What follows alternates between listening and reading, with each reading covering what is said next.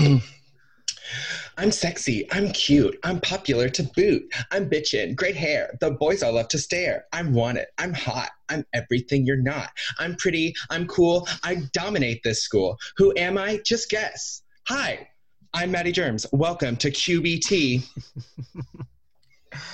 And is that from Bring It On? Yes, ma'am, it is. Oh my God. And I'm Gabrielle Union. Work, bitch. We are two queer babes talking about mental health, pop culture, and whatever the hell else we want, bitch. You ready? I'm ready. Let's go, let's go, let's go, let's go, let's go.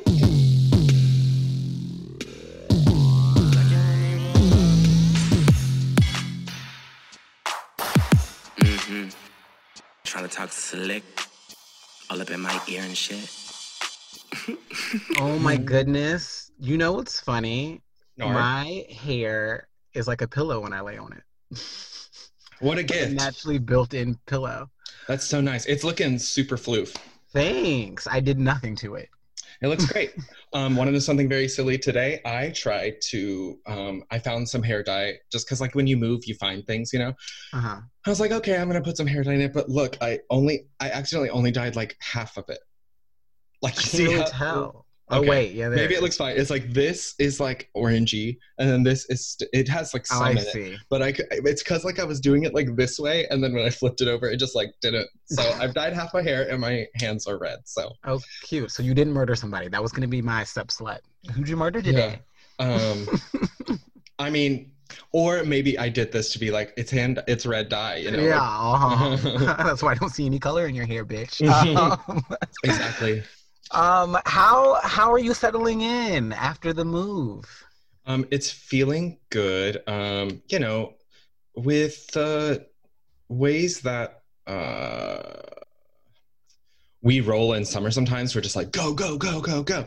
And our friends asked us to go camping this weekend, and I wanted to so bad. And I also was like, I'm going to choose to not make a plan. I'm going to choose to just sit. And so Spencer and I have been very sleepy and getting stuff. I think he's actually like, I sequestered him outside the house. I was like, I'm recording, get out. And I think he's like restaining a table or something right now. So that sounds like a very Spencer thing. Yeah, of course. Yesterday, I tried to get them to just relax with me, and they found 92 things to do. Wonderful. Glad they were done. And I was also like, where's the rest? Where is it? Like, does it exist? How are you doing? I'm doing good. I have had a very chill weekend. I had friends in town from New York City, our very own Charles and Gary, who were on the podcast. Finally got to meet them in between last time I recorded and this time. Yeah. Beautiful gems of people. Thank you. I know how to pick them, right? Truly. But yeah, I wore them ragged. We were ripping and running through Portland. Very, very safe things like hanging out on the river and going to the beach. But right.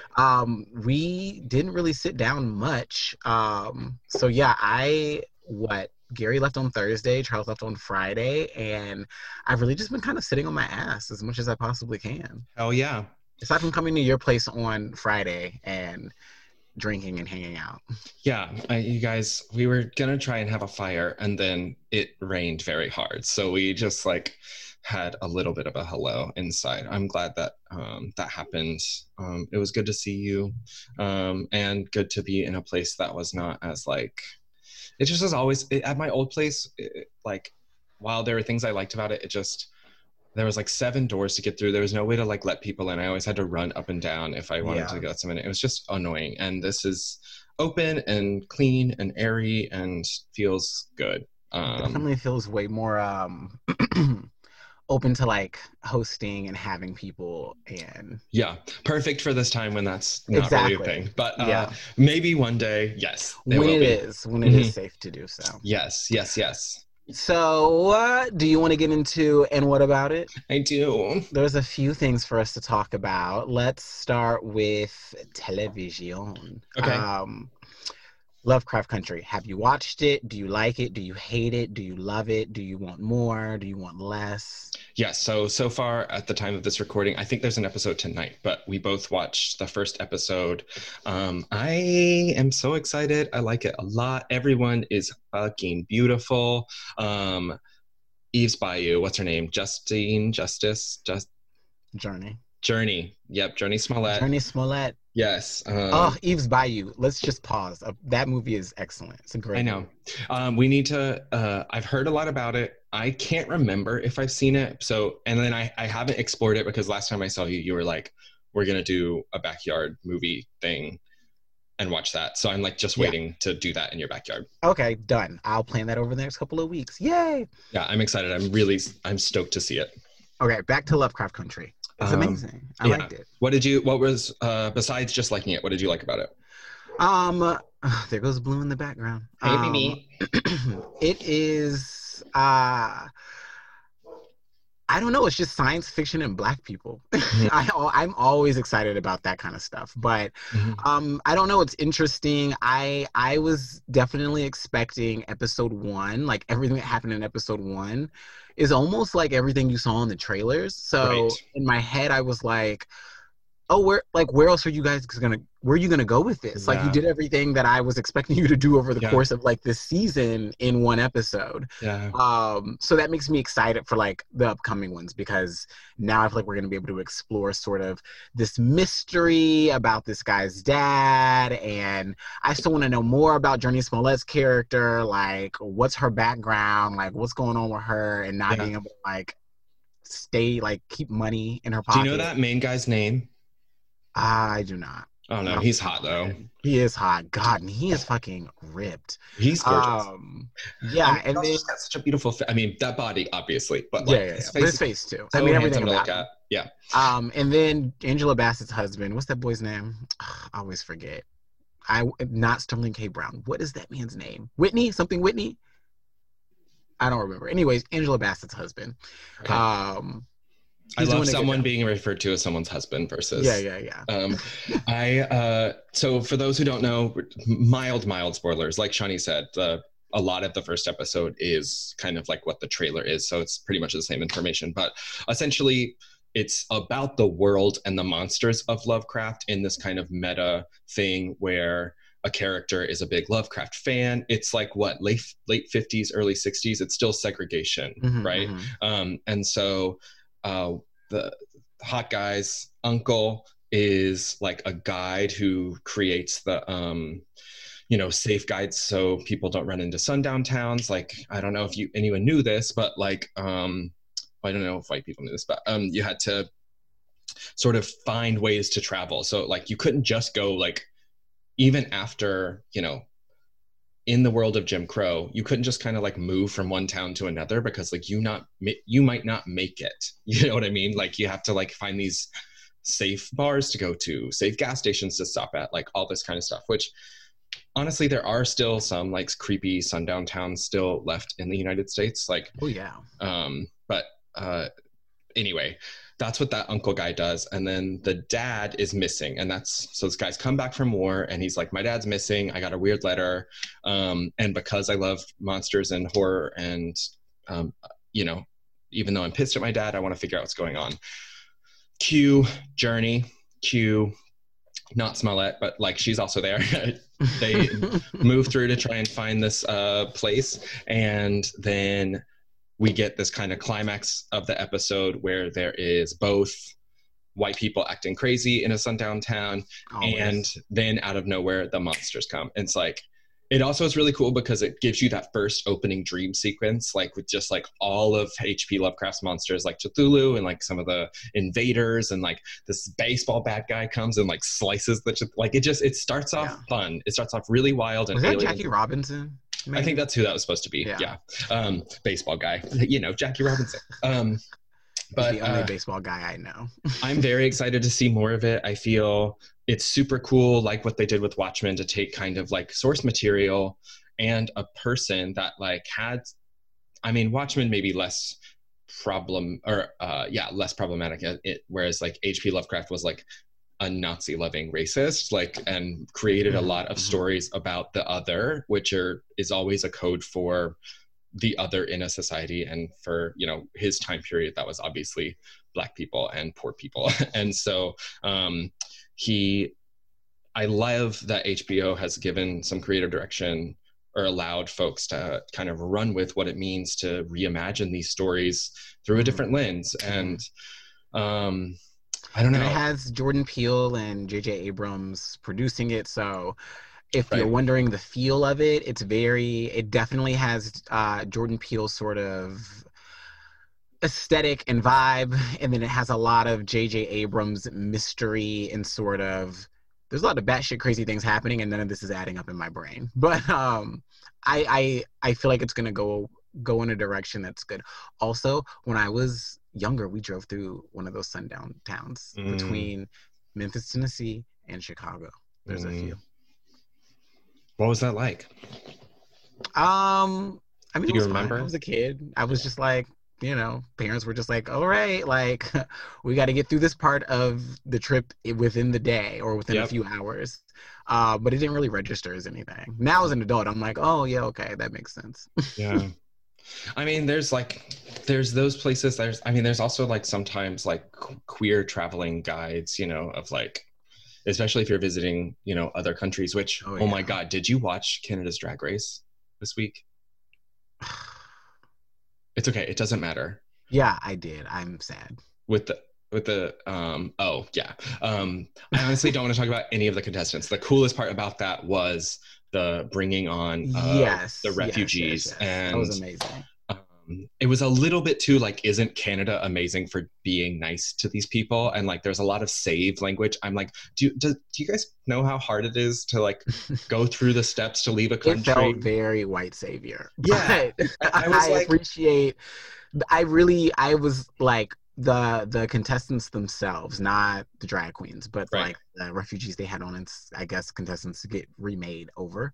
right, Um, they touched my heart. Like they were really sweet and cute, and like they looked like they were having a really good time, and right. they were actually having fun. I could care less about why they No, did. all of that. I honestly didn't really care. Like what happened on the show, what happened on the show. But that part, I was just like, this is so cool because I think it is easy to really forget the queer populations around the country or around the world that like, it's very easy to focus on what's happening here, especially with someone Yeah, like Mike Pence in office. But I don't know. It was a really good reminder, and it was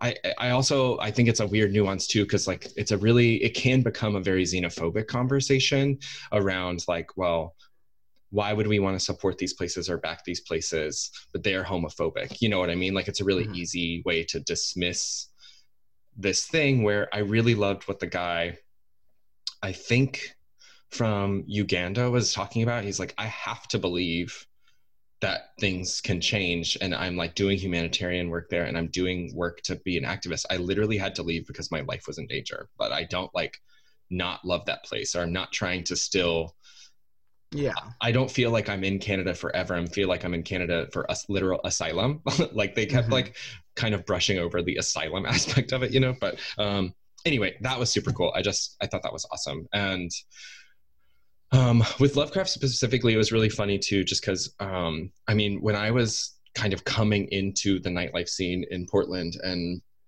really gaining a lot of confidence in myself and going to parties, and there were some big popular parties that I just like didn't connect with. I was like, I don't get this whole like shirts off, like sniffing man meat smelly, like I just don't get it.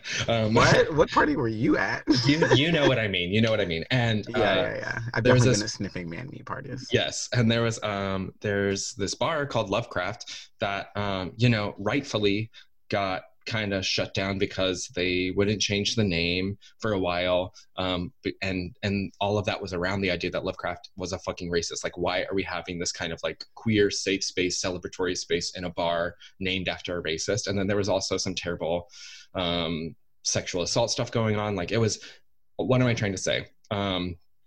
There was lots of terrible things and a lot of anti-blackness that was happening in that space that was kind of going on behind closed doors. And then it also was something that gave me a lot of confidence. It gave me a lot of like entryway into art that I'd never experienced before. And I love how the guy in Lovecraft Country kind of says the same thing, because within minutes they're like, that guy like loves the N-word, right? Like, that guy sucks. And he's like, well, I love the monsters of this place. Like, I love the mystery of this. And he's like, I thank you for reminding me. It is important to know this and hold this. And also, I'm getting something out of this that this person who might hate me did not mean to offer me, but I'm gonna fucking take it. You know what I mean? And So does that mean I can eat Chick-fil-A now? I don't think that's what that means. I don't think that's what All I that took means. away from that is so I can consume things from bigots, and it's okay as long as they're good. Maybe that is what that is meant, but that's not what I meant. I don't know. We'll have to come back to that maybe. I also revisited Euphoria because Charles was like, I've never seen this, and told me about his experience of the first episode. And I was like, wait, do I like that show? I think I had a good experience. Yeah. I'm going to try again. Turns out fucking loved it still. Still fucking great. Same. I was watching it. So my friend that was in town hadn't seen it. And when he watched it was like, a little stressed out by it because he said he was in like parent mode, and it's just like, oh, you can't be in parent mode when you watch Euphoria. You have to be in like, I'm a hormone riddled like teenager as well, like right. on this journey with them. But yeah, I was rewatching like the first 4 episodes with him, and I was like, nope, I am still into this show. It is amazing. It's so good. And like, I was texting with my brother about it, who's a high school teacher, who was like, I can't watch a show about teenagers partying.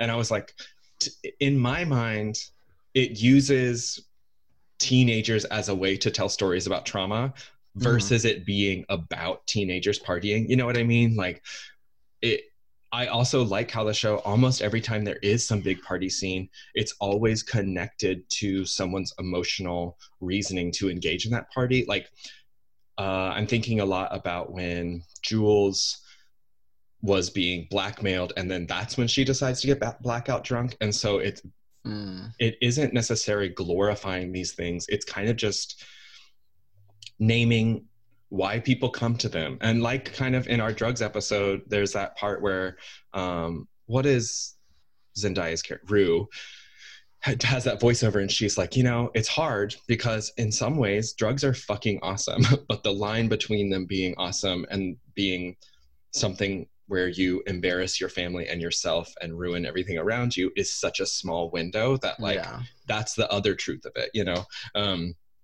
It's so gorgeous. I love the way it treats, it tells these young women's stories and gives them a lot more agency and talks a lot of shit around, even though it still has that male gaze to it, which is the one thing that bothers me a little bit. There's just still, I don't know. I think on a very different lane, it's like not the same type of finger on the pulse kind of stuff, but I think Euphoria is one of the best examples of youth culture, and not just like in a consumer way, but in the feeling way, like in the experience of like, the world is fucking burning, man. Like, you know, like this is the world that we're receiving. Yes, I'm going to take Molly at a carnival. Shut up. And I feel like Booksmart last year was kind of the only other thing that I feel like really had.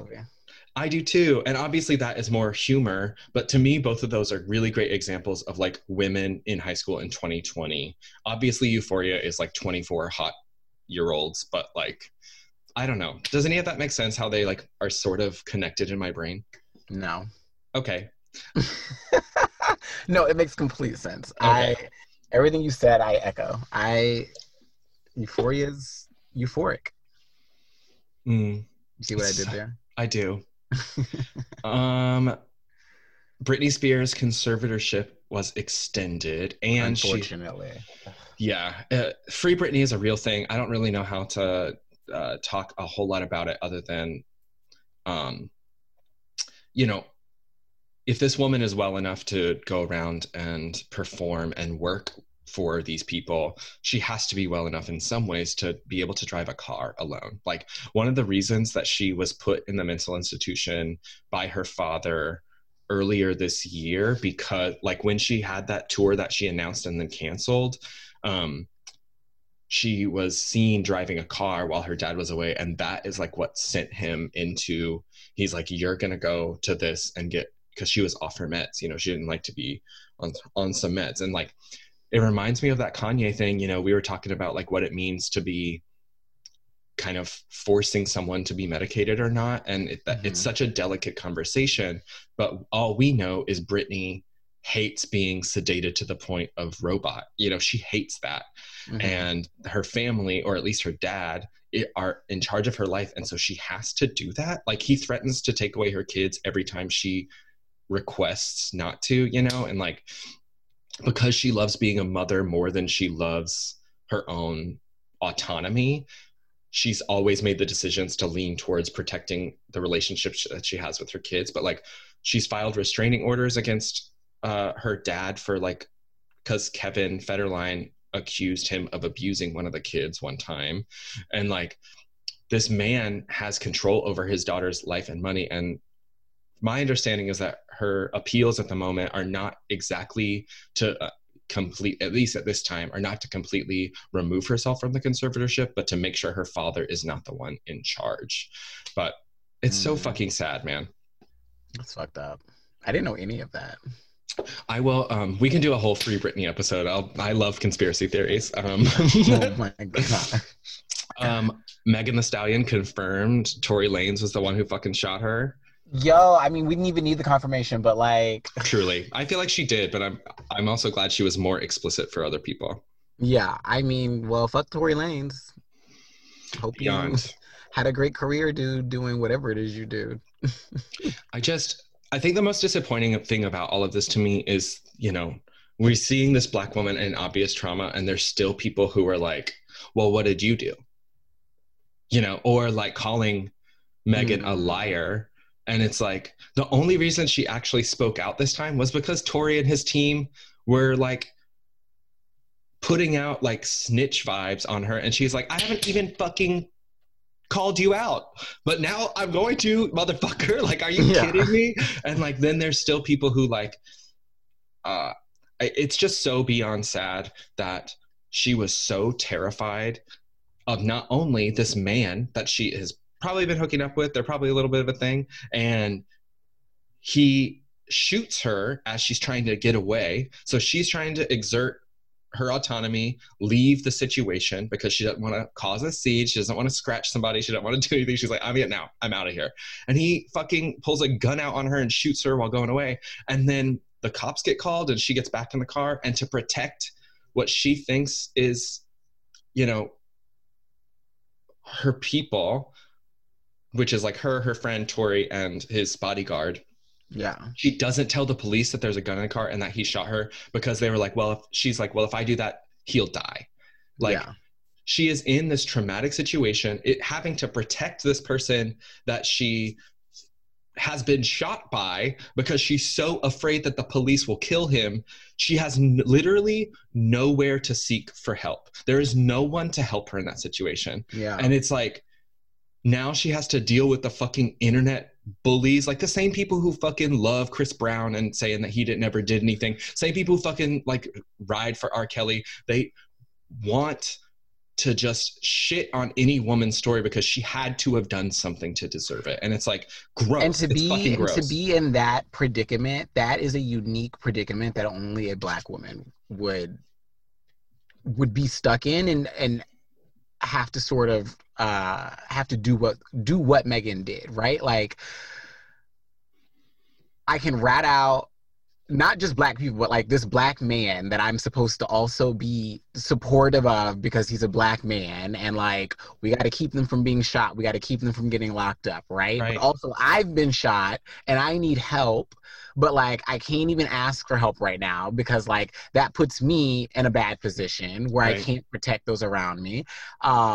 And then also, who knows what the fuck happens to her if she goes and gets help from a hospital or had just gone to the police and said, like, I just need help, right? Like, well, that's what she said. She said she went to the hospital, like, later, like, just was like, I'm going to go take care of myself, you know?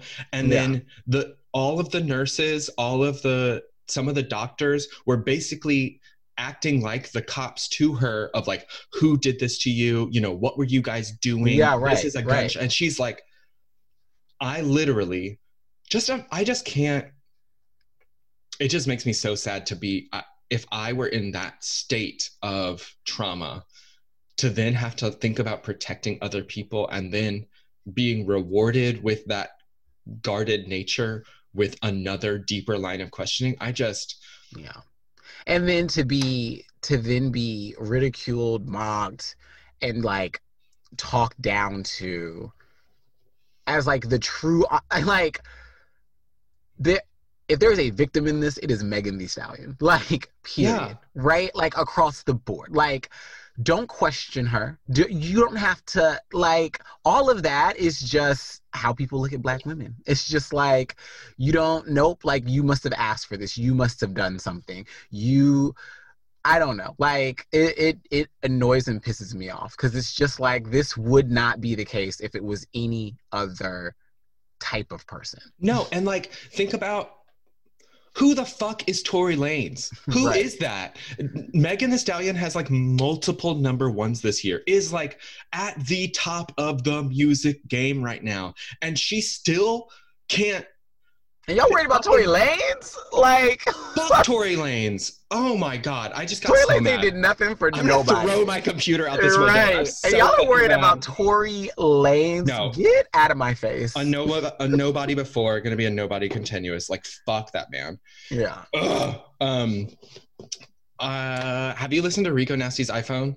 I have not. I didn't even know that she had a new song out. Do you like Rico Nasty at all? I love Rico Nasty. Yeah, I do too. I love the punky nature. It reminds me very of like kind of Warped Tour evolution. Like, Yeah. if that makes any sense. Like, it's that same I kind of I attitude. fell down. She's on TikTok, and I like fell down a Rico Nasty TikTok hole because Mhm. she's just as strange, like there. Yeah. So it's cool. I think I honestly kind of discovered her through that Tia Tamara song, which I still think is Doja's best song still. I love that song. It might be. It's so good. And it made me sad in some ways that Rico wasn't the one, but also, I mean, look at them.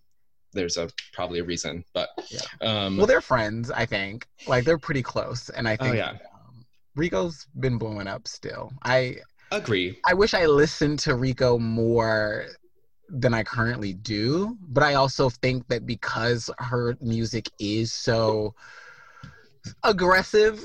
Yeah. No, I don't want to call it aggressive. It's very in your face. I mean, I think it is aggressive, but yeah, and I like that sometimes, but it's just not like if it just comes on and it's the wrong song, I'll be like, oh, I need to turn this off. It is 2:30 in the morning. Yeah.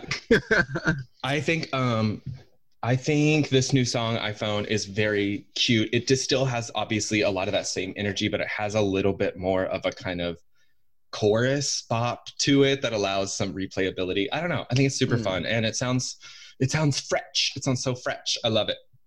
Nice. Do you want to talk? I guess I don't know. The Batman trailer. Let's talk about the Batman trailer. Yeah. I mean, I just watched it before this, and it was a little intense, but not in like the Christopher Nolan kind of way. Like, I know it's hard because I just feel like for some reason Batman means dark, mysterious, brutal underbelly. And like, also it's like Batman is about a rich white man with anger problems. Like, it's a little annoying to begin with, but I'm excited. I feel like Robert Pattinson could do great in that. And Zoe Kravitz, isn't she the Catwoman? I think so, yeah. I'm excited to see that. I don't know. I'm always super hesitant about superhero movies, but I fucking love them. I'm excited for this. It looks a little like this weird. It's not weird, but it looks a little like an amalgamation of all the Batmans we've seen so far. Like, it has this darkness to it that Christopher Nolan gave us, but it also sort of has this cinematic 1990s sort of feel to it, like the ones we got with George Clooney and like Alicia Silverstone and like them. And then I think just because of like Catwoman being in it and the Riddler, and it's not what feels like the Riddler anyways. I'm pretty sure he's in it. I'm not going to say it's like stylistically like the Tim Burton one, but I don't know. It's also, it feels like it's echoing that a bit. It feels like it's going to be all of those. I think that's a high standard to live up to, so we'll see.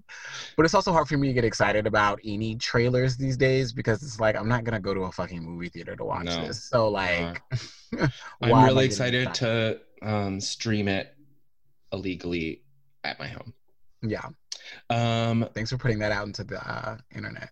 I love to steal. They're also I want to talk about this. They're putting Mulan on Disney Plus, and then Oh, yeah. you have to pay an extra $30, and that makes me sad because I was really looking forward to seeing Mulan in a theater, and I really think that they should like still put it in a theater.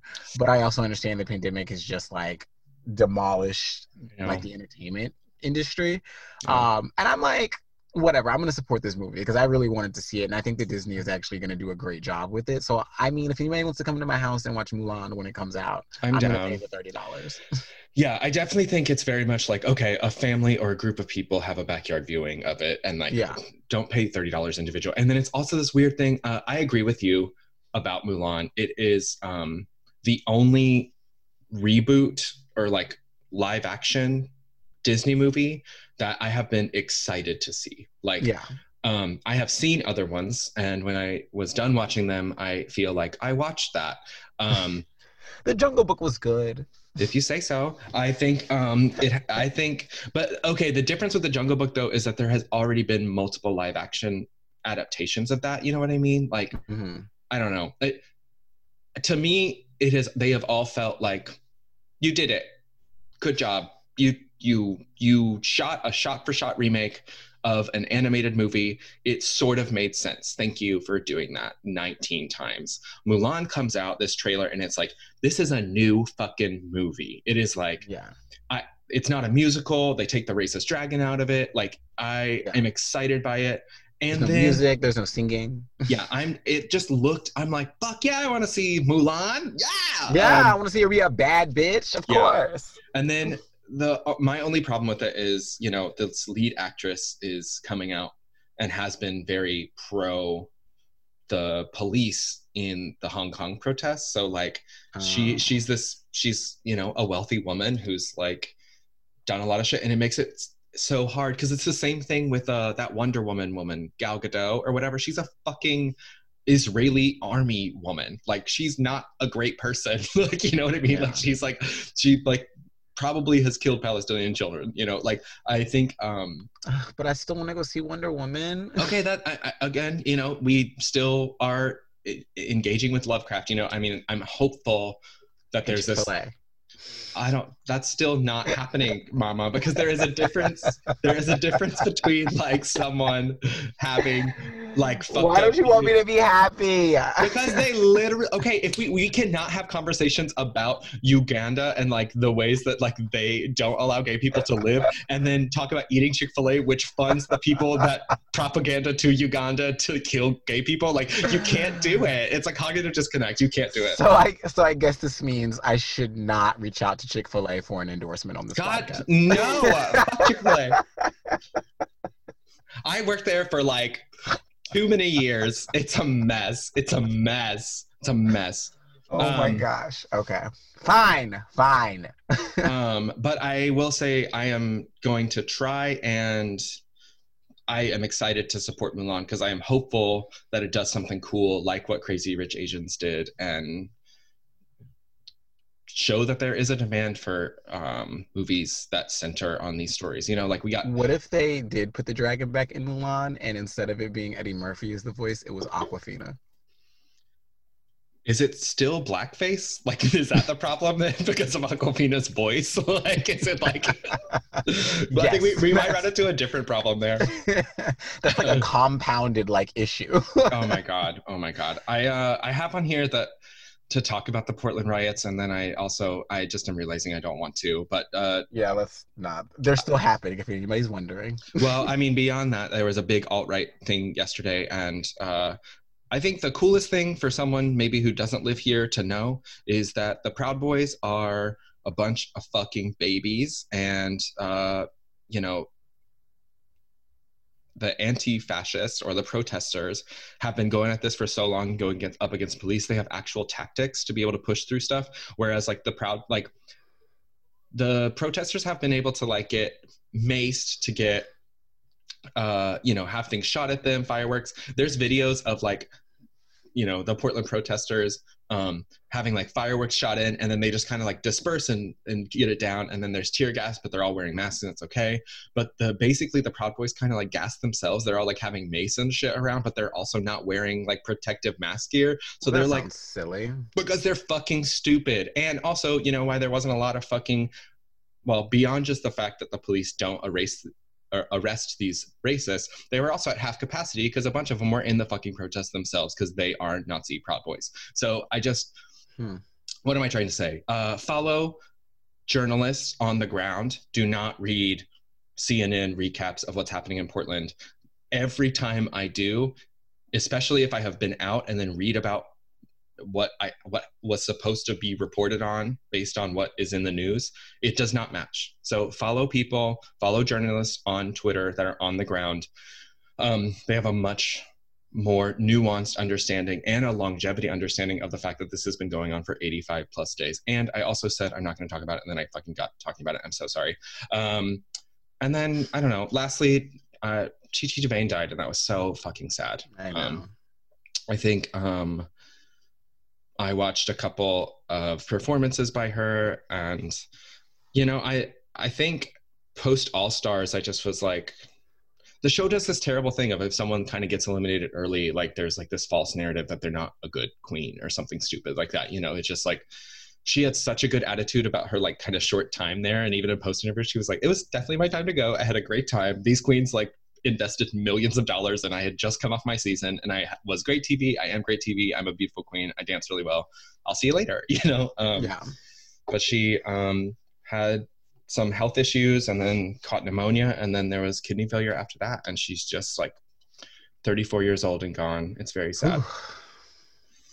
I think something that's made me think about too is, you know, because of where Drag Race is, there's like a sometimes it gets put on New York Times, or, you know, there's some gay person in the room who's like, we need to write about this, right? Which I think is cool. But then it's like these obituaries just get flooded with troll comments of like straight people being like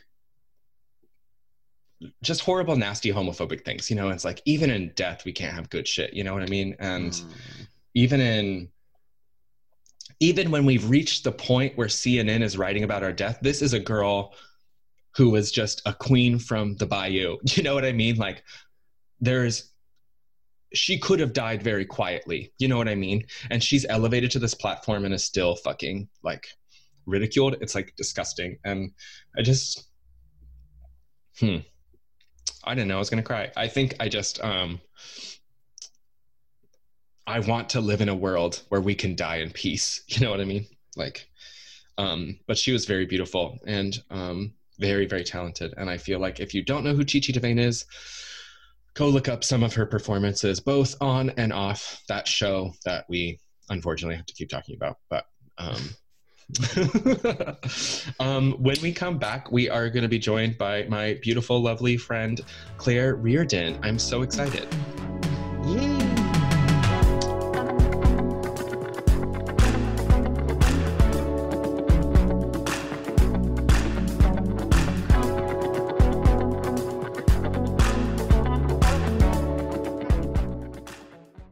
I am so excited to be joined here by my friend Claire Reardon.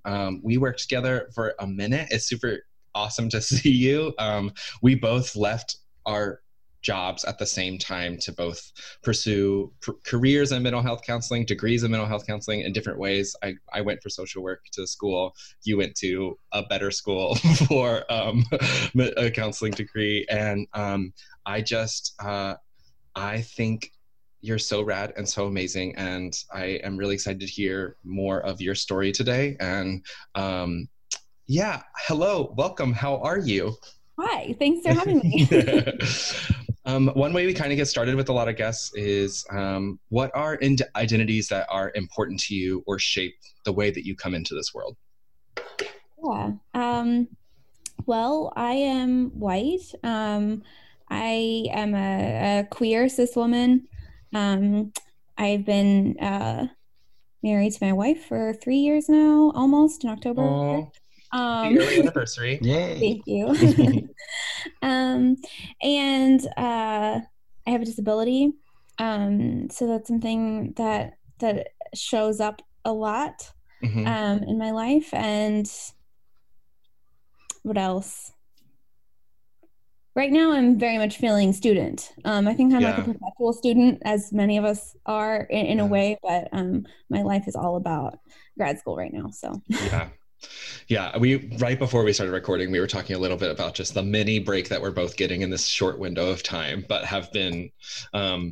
We were saying that like we had kind of developed a possibility for studying together, and then COVID kind of happened and that opportunity got stripped from us. But I think we did it like 1 or 2 times, and we were like, oh, this is great. We can like talk about how our classes are different. And then it was just like, no.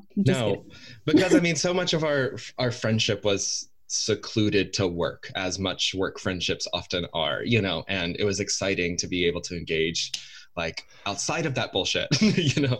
Isn't it strange being in school for like mental health things and like things that are typically very face-to-face interactions with people? How strange is it like learning all this stuff via Zoom? Yeah. It's a trip. Yeah. Imagine. Yeah, I mean, I had this past term a class called Practical Skills, which is where you're supposed to kind of learn about being a mental health counselor, like learn about reflective listening, learn about nonverbal communication and stuff like that. And doing that over Zoom was so difficult. Yeah. I can't even imagine. I mean, well, I obviously can't imagine because I'm doing some of those things, but you are doing that though. I know, but it feels like different at the same time, because my first year has been very like, this is social work, and like my clinical stuff has kind of just started this summer and I'm moving into it, you know, but I feel like I'm about to step into more of that. I had a brief behavioral like intervention kind of thing, and we were just doing role plays with each other, and like sometimes it worked. I feel like in some ways the in-person embarrassment sheds a little bit for me, because I'm like, this is fake, it's a computer, like it's not real, like I'm not real, neither I'm just an avatar. Yes, exactly. So there's an element of kind of being able to jump into that feeling a little more, but it also is absolutely really fucking weird and not the best and awesome. You mentioned that you have a disability. Do you want to talk a little bit about how that shows up for you, or even just like what the concept of disability means to you? Yeah, sure. So I am legally blind. That's a disability that I have, and I've had it since I was born. So disability varies so much. I think the experience that folks have, depending on like the severity, and also like, was it something that happened later in life, or is it something kind of that you've always had with you?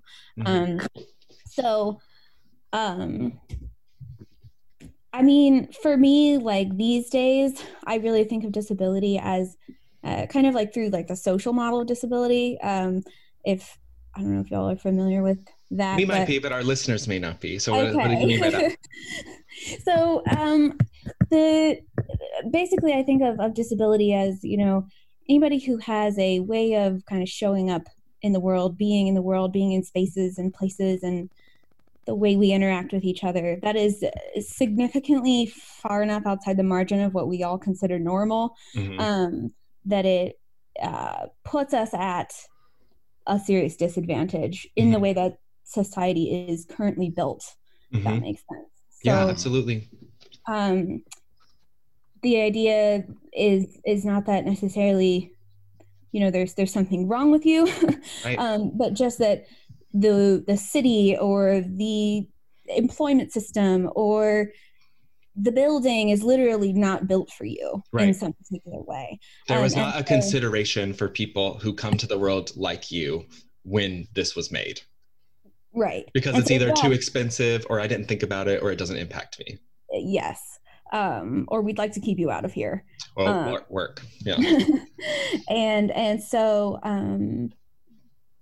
thus you have a hard time navigating spaces, sometimes physically, sometimes in the way that you communicate with folks or whatever, but that the reason for that is not kind of a personal failing or a medical problem necessarily, but more so just like the way that we've built our systems and our society. Right. Do you feel like, what am I trying to say? I feel like there's a lot of discourse, especially in like social work and other stuff around like the quote disability community, which like the queer community, like the Black community, is filled with a myriad of experiences, right? Like, do you feel like that is a community that you identify with? Does that concept make even sense to the way that you've come to this world? Yeah, I think that's a really interesting question. I definitely identify with the experience of disability. And when I do get the chance to talk to folks who have various other disabilities, we definitely connect over certain things, certain experiences.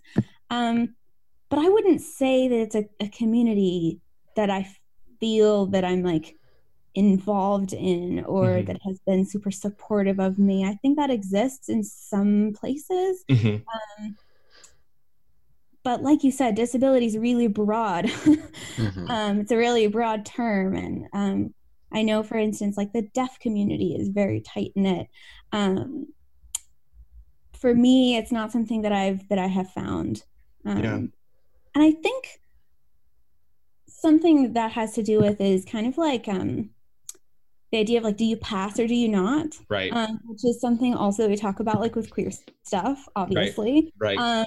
But do you pass as like able-bodied? Do you pass as not disabled? Or, you know, are you a wheelchair user? Are you, you know, completely deaf? Like whatever, some way where like you really can't quote unquote pass. I think that the folks who can't pass, and this is, I do pass, and so this is me speculating, and from what I've talked with other people, but I think that if you don't kind of pass as able-bodied, then there's maybe some more community to be found, also some more challenges. Right. Right. Does it feel with not passing? I mean, does it feel isolating? I guess my question is more of it's like a chicken or egg kind of question, but like, do you feel as though passing automatically sort of isolated you and therefore you don't feel closer to that community? Or do you feel like maybe the isolation was something that you like yourself, maybe self-prophesizing was just like, I passed, therefore I distance myself from this community? I think it's both, as of course the answer always is this chicken. I'm a therapist. You know, it's both. No, I think when there's a chance, when you're a little kid, especially because I was born with my disability, when you're a little kid and there's a chance that your child could be normal, right? I think there's a push to make you be as normal as possible and, you know, get you in with the sighted kids, and can you be in a regular classroom, and can you do regular things? Do you know what I'm saying? And, you know, can you overcome this? And a lot of the stories that we hear in like mainstream media are about people kind of overcoming their disability and succeeding despite their disability. And look what they can do, like every normal person, you know, kind of that like inspiration porn kind of stuff. Totally. So I don't really blame anybody for the fact that happened, because it makes sense to me. Like if I think about like me having a little baby and wanting that little baby to like have a great life, you know, like, oh yeah, you know, you should do everything that you can to be like, have a normal life. But I think I then internalized a lot of that. And so then I wanted to be normal. I didn't want to be disabled. I didn't want to be different, for a long time, and definitely cut myself off then. At first it was other people doing it to me, right? Then it was me doing it to myself, cutting myself off in that community because I wanted to do what I thought I was supposed to do. You know? Yeah. This isn't a question, it's more of just a thought I'm having right now. Just how all the identities that we can occupy, there always seems to be this desire, at least at some point in everybody's life, there's always this drive to want to like be normal or be like whatever this archetype is of normal, which I think we all understand is like white, male, and straight. Like that's what society sort of teaches us. And like nothing's wrong with you. Like you're not emotional. Like you don't have anything else going on. And I just find it interesting. I obviously am not disabled, but to still hear that from you, Claire, is like interesting, because you're saying that, and I'm immediately equating it to like, oh yeah, there's some Black people out there that like have only been raised around white people, or like only feel comfortable around white people because they were taught like that is what you need to strive to be like. I'm going to get you into schools with like white people, or like in groups with a bunch of white people. So I don't know. I see the parallels in a lot of different other ways. And I think it's interesting too, because, you know, there is unfortunately this kind of like level of white people absorbing Black stories around access and the world not being made in the ways that are accessible to them, as like that can sort of be like disregarded as fiction. We know it's not. And there's like this kind of disregard that can happen. And then there's something this like about disability that like shows this like tangible thing. Like I cannot walk up these stairs. Like I can't do it. You know what I mean? Like there's like this like it's a more tangible in some ways way to showcase the ways that, you know, being a white man is not like this inherently good thing or whatever. And it really isn't even about that identity. It's about the fact that like the world has decided that that's the only type of person that we are going to cater to, you know? And so it's, you know, you talk about passing. I also remember, Claire, we used to have conversations around like, you'd be like, I am literally at a restaurant with my wife. We are holding hands, and they'll be like, oh, you guys are sisters. You're so close. Like in the ways of like being this queer woman who is dating another queer woman, or now married. I think this was when you were dating, but like now married to someone who also, I mean, do you identify as femme? I feel like I perceive you both as femme, but no, we both are, absolutely. Yeah, very femme. Got the long hair and the makeup and the nails and the sure, just like full Gorgina, just hot as fuck, both of you. And like, but what does that feel like? You're like coming into the world and like, I am obviously queer. Like, or you feel like you're like, I am exhibiting queerness. I'm practicing queerness in public, and I'm still not able to be absorbed. I think about it like when a lot of like, you know, stupid gay men will be like, why are there women here? I'm like, because they're fucking gay, you idiot. Like what? Like, I don't know. Yeah, actually that happened to me once. I was in a gay bar in Spain, and some of the guys there were like, why are you here? This is a gay bar. And I was like, yeah, that's why I'm here. Oh my God. That's so fucking disgusting. How does, when we think about, I don't know, I'm sure you have a lot of language around this as you're in school now, but I've also just talked to you, and I know that you have your own language around your understanding of mental health, but how does blindness, exhibiting with a disability, you know, being a queer woman, how do those things shape your understanding of mental health and wellness? And I don't know, I'm going to leave that open. Yeah, you know, I think it's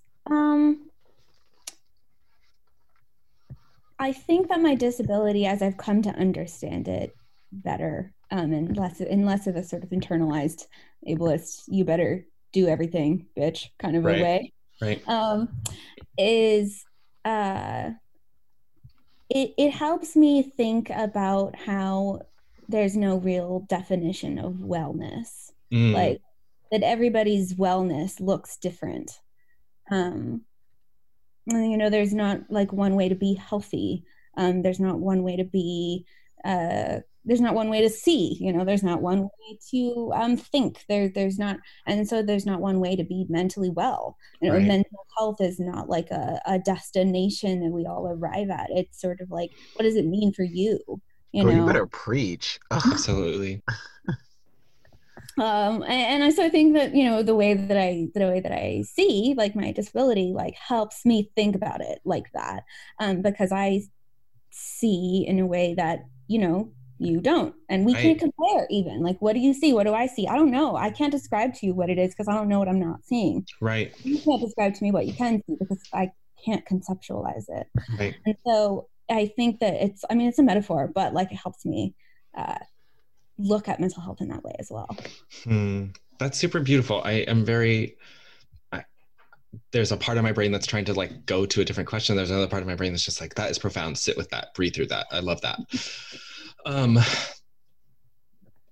I mean, as you're navigating and moving towards this career, you know, like what are some things that you feel have brought you to that desire, like brought you to the desire to engage in counseling, to go to 3 years of Zoom classes? Like, Ooh, it better not be 3 years. okay. I know. Oh my God. Knock on wood. Sorry. I think, I think it's a combination of things. I've always been drawn to kind of service roles, if you want to put it that way. I thought I wanted to teach for a while. I thought I wanted to work in education. And I still am interested maybe in, working with young people, or, in connection to a school or something like that, as a counselor. But I think, I love people's stories. I love narratives. I've always, I loved like reading and writing stories and connecting with people through stories. And I think I've gotten through like my queer identity, through sharing about my disability with other people, through just like working in racial justice spaces, like I've gotten to hear a lot of amazing stories and been really impacted by them. And I think the idea of kind of being able to work one-on-one with people in kind of writing their own story, rewriting their own story, making meaning, is like really compelling to me. So that's partially how it came about. Yeah, that's super interesting. And I think I'm happy that you named books, because shocked is not the right thing. I was almost expecting you to name like reader as like an identity, because that's something that's so big in what I know about you, is like just how you coped for so long, how you got through shit, and just like nose in a book.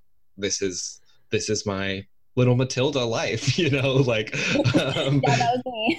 Yeah, and I love that. And I think that translating that into how your understanding of literature is also how you've kind of come to understand other people and experience difference, and like make meaning out of that. I think that's super cool. Do you want to talk about the ways that reading kind of kept you? Yeah, I can. I mean, the biggest thing for me as a kid was Harry Potter. That was like my world. Yeah, it's so sad J.K. Rowling died. I would say R.I.P., but yeah, I hope you rot, bitch. Yeah.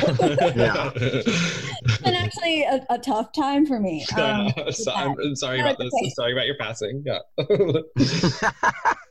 Y'all are funny.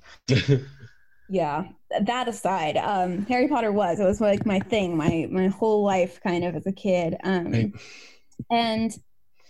it was like, so much more for me than just reading a book. Like I was very involved in the Harry Potter fan community. It was kind of my outlet for like creativity. Like it wasn't just about, reading a book and, getting away from everything for a while.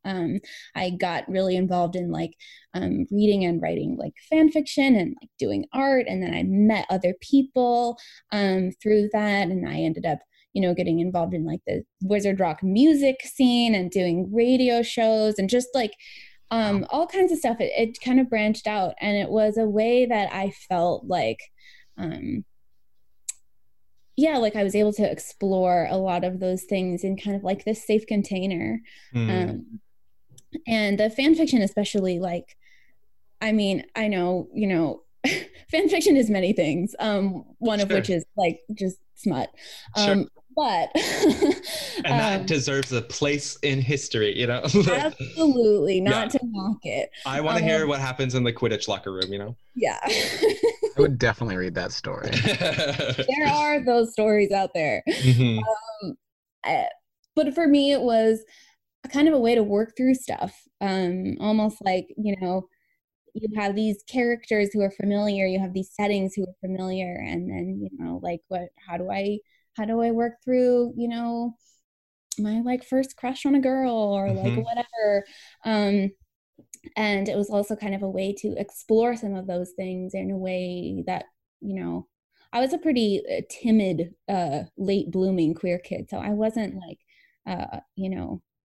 watching all the gay movies when I was like, you know, younger or whatever. But what I was doing was reading gay fan fiction. Sure. And so it was sort of like an access point for me for so many things.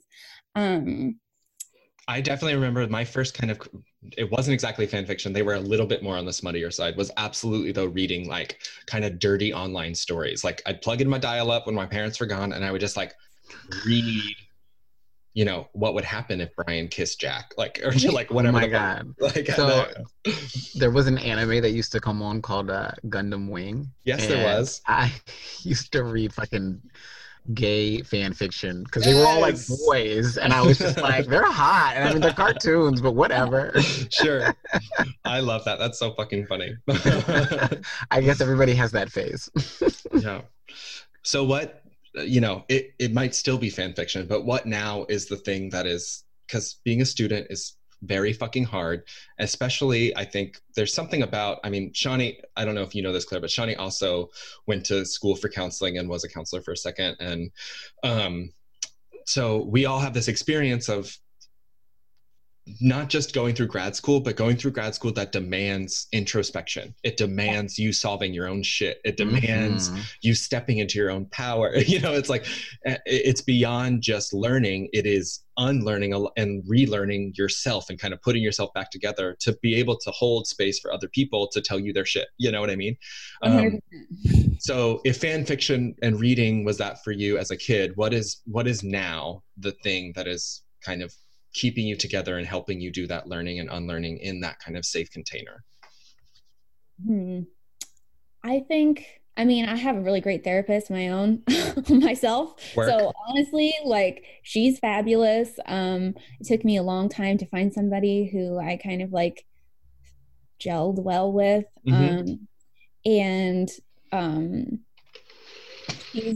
She's very willing to, you know, some days we do techniques that I can identify from my classes. Other times she wants to pull a tarot card for me, you know? And so she's very like that, which I really, really appreciate. And so that honestly, I mean, is a traditional answer, but I haven't engaged with counseling before the last year and a half with her, like since cool.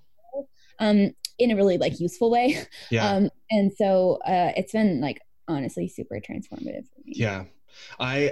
My therapist does not pull tarot cards with me, but maybe I can ask him. Around like halfway through my first term, I was like, I'm going to break if I don't, like, I'm going to fully fall apart if I don't get a therapist right now, like right now. Yeah. And because I had like other therapists that I kind of like made touch points with, but we always broke up. And like, I was excited to kind of engage in therapy in this way that's like, I am making sure that this is a practice because it is a practice of my own sustainability. Like, I will not have anything to offer classes for role plays or clients later at internships if I am not taking care of what's going on in this heart space, you know, because like, I think that all three of us, I'm sure, Shawnee, you can recognize too, that like when you learn a lot about mental health and the ways that our brain can lie to us, like there's ways that you kind of get really heady about even your own mental health. Like you don't always allow yourself to feel it because you're like, this is depression and depression is this. And then, you know what I mean? And I think I want to mirror and just scream advocacy for like, if you have the access and the opportunity to be able to explore therapy for yourself, it is so fucking important. You should do it. Absolutely. Yeah. And also that it's okay to therapist shop.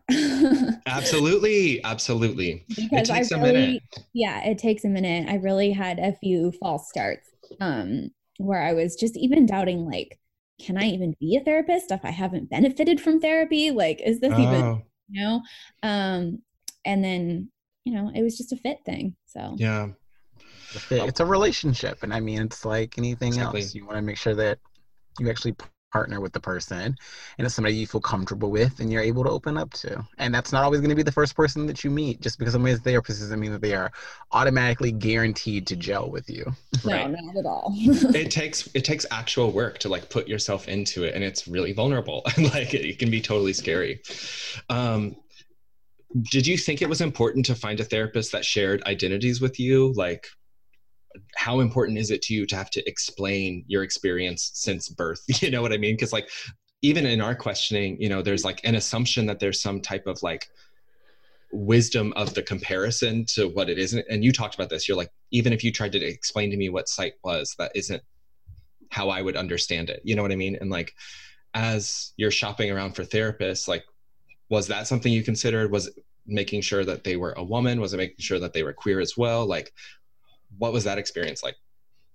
Yeah, I thought it was going to be more important than it ended up being. I was looking for that specifically at first. I had one pretty bad experience with a straight male therapist who I basically was like educating him about a bunch of stuff, which was pretty shitty.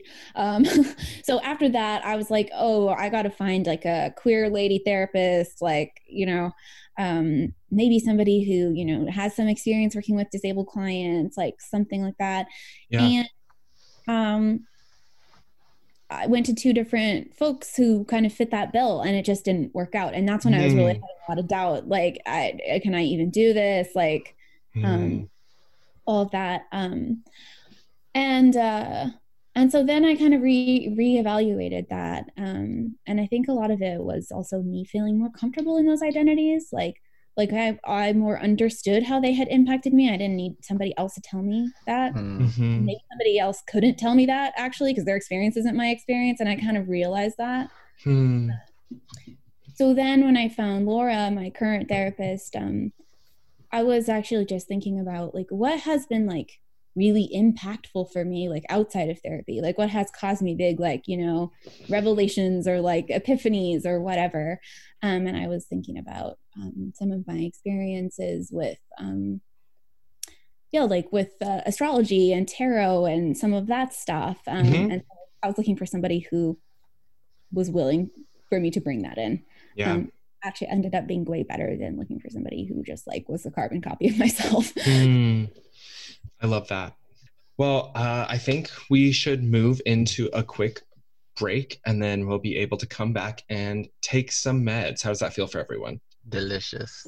Love. Good. We're almost ready to come back again. Now it's time to take some meds. Super excited. I'll go first.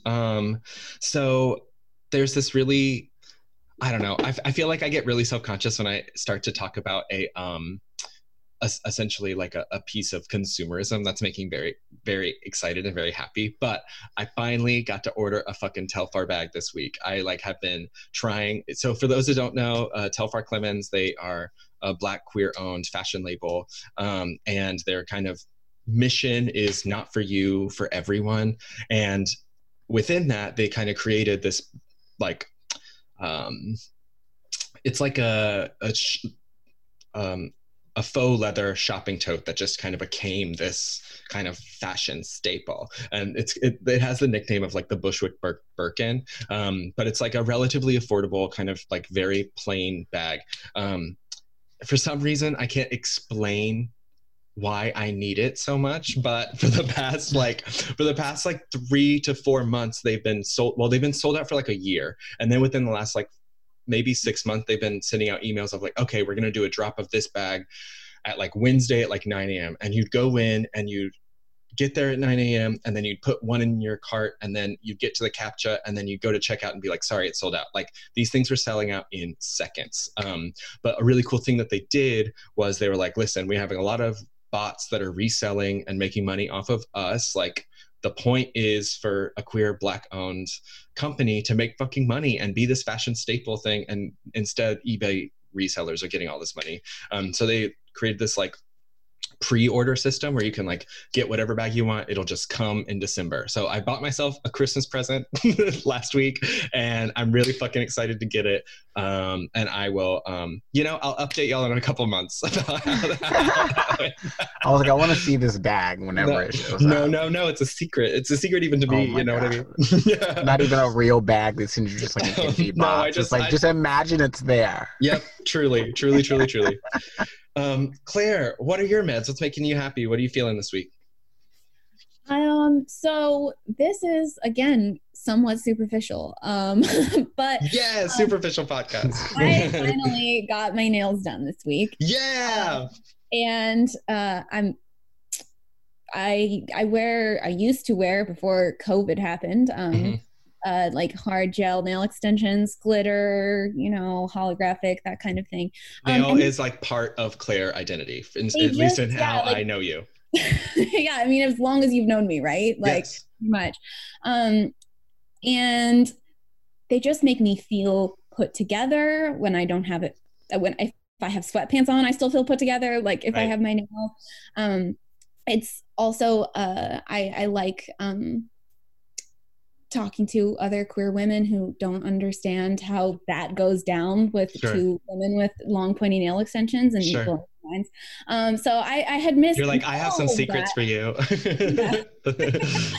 Like, hey, I had missed all of that a lot, and I finally caved, I guess. And the nail salon had opened in June, but this week I finally. You're like, I can allow myself to do this week.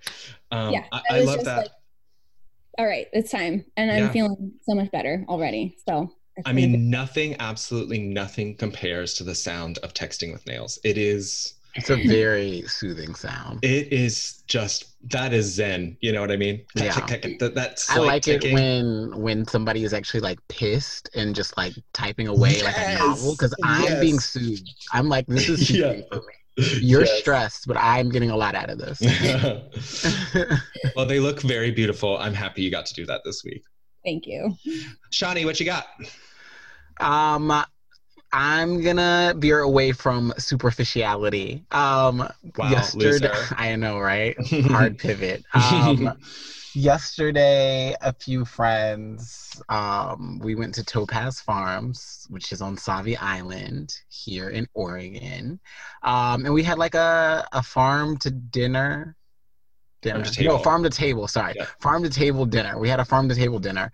Out like on a farm with like rolling hills in the background, like during sunset. It was gorgeous under this huge oak tree that had a bunch of candles hanging from it. Wow. It was really pretty. It was a very special moment. So I got to share that with a couple of friends. And it made I saw Val's picture and it was like, I just stared at it for a moment. It looked so beautiful. I'm so glad you guys got to do that. And it was really cool the way that they really distanced out. So even though you're like kind of experiencing farm to table dinner with other picnic tables, they spaced it out really so you kind of out.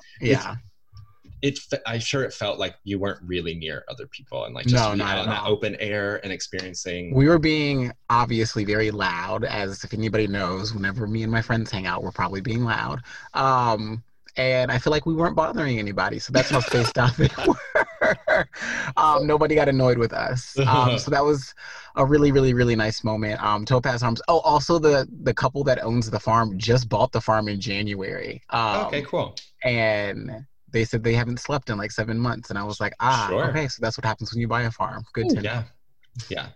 Yeah, not looking to do that immediately anytime soon. I'm glad that happened. That sounds really beautiful. Do we got homework? You best believe we do. Inspired by Claire herself.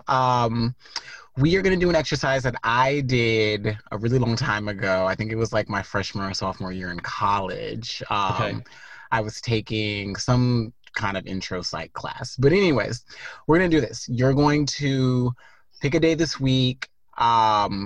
And you're going to think on like a behavior or like a thing that humans do. Like whether it's parking a car, walking a dog, throwing a frisbee, just think on like an activity that humans do.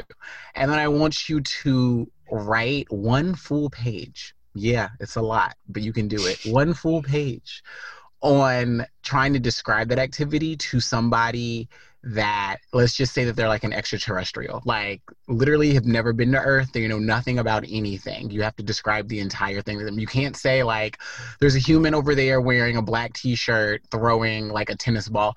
Somebody that's not from this planet has no idea what you're like talking about. You literally have to break it down all the way to like the elements that make it what it is. And the point of this exercise is to show you that not everybody has the same experience, and sort of get you into the mindset of either explaining things without assumptions attached to it, or learning to question things without assumptions attached to it. So hopefully that's what you take away from it. But if you can muster up one full page of just like describing an activity without using words you're just like used to leaning on, it'll open up your world a little bit, I promise you. Yeah, that sounds cool. And it also makes me feel like it could also be combined with like some sort of noticing exercise to help you choose the activity. So like you're thinking, just like being very observant and like thinking about colors, sounds, smells, and then ways to describe that as a way to kind of move into that writing exercise. That's super cool. Thank you. Well, we are closing out. Thank you so much, Claire, for coming through. I have always known you to be such a deeply kind person and a deeply observant person and a deeply insightful person. And I am excited for anyone that is going to get the chance to work with you, because the way that you have made me feel calm and welcome and loved as a coworker is like, I'm sure will extend out much, much beyond to folks that are coming to see you for care. And I wish you well through this awful way to go to grad school. Thank you, Maddie. That's super sweet. It's been wonderful, folks. Thanks for dropping through. You can always follow us on QBT Pod on Instagram, Twitter, and I think Facebook. I don't know. And you can please subscribe and share with us. Give us a 5-star review. I just need a 5-star review. I can't go on if I don't get a 5-star review. Sorry. Thank you. Literally, we will cancel this podcast. I'm done. We need one every week at least, or it's one a week, or I will threaten to cancel this podcast. Okay. Well, every week. Yeah. Or I'll shoot you in the foot. And it's a threat. It's just a threat. We're not gonna actually do it. I will threaten you every week. That's not safe. Okay. Thank you to Marquis and Shanti Darling for letting us use their music, and big thanks to Ali Kiltz for helping us with editing. It's a Gorgina day outside. I'm gonna get out of here. I'm gonna go eat a burger. Oh, yum. Say hello to your new dog for me, Claire. I will. Thanks for having me. Thank you for coming on. Bye. Bye, y'all.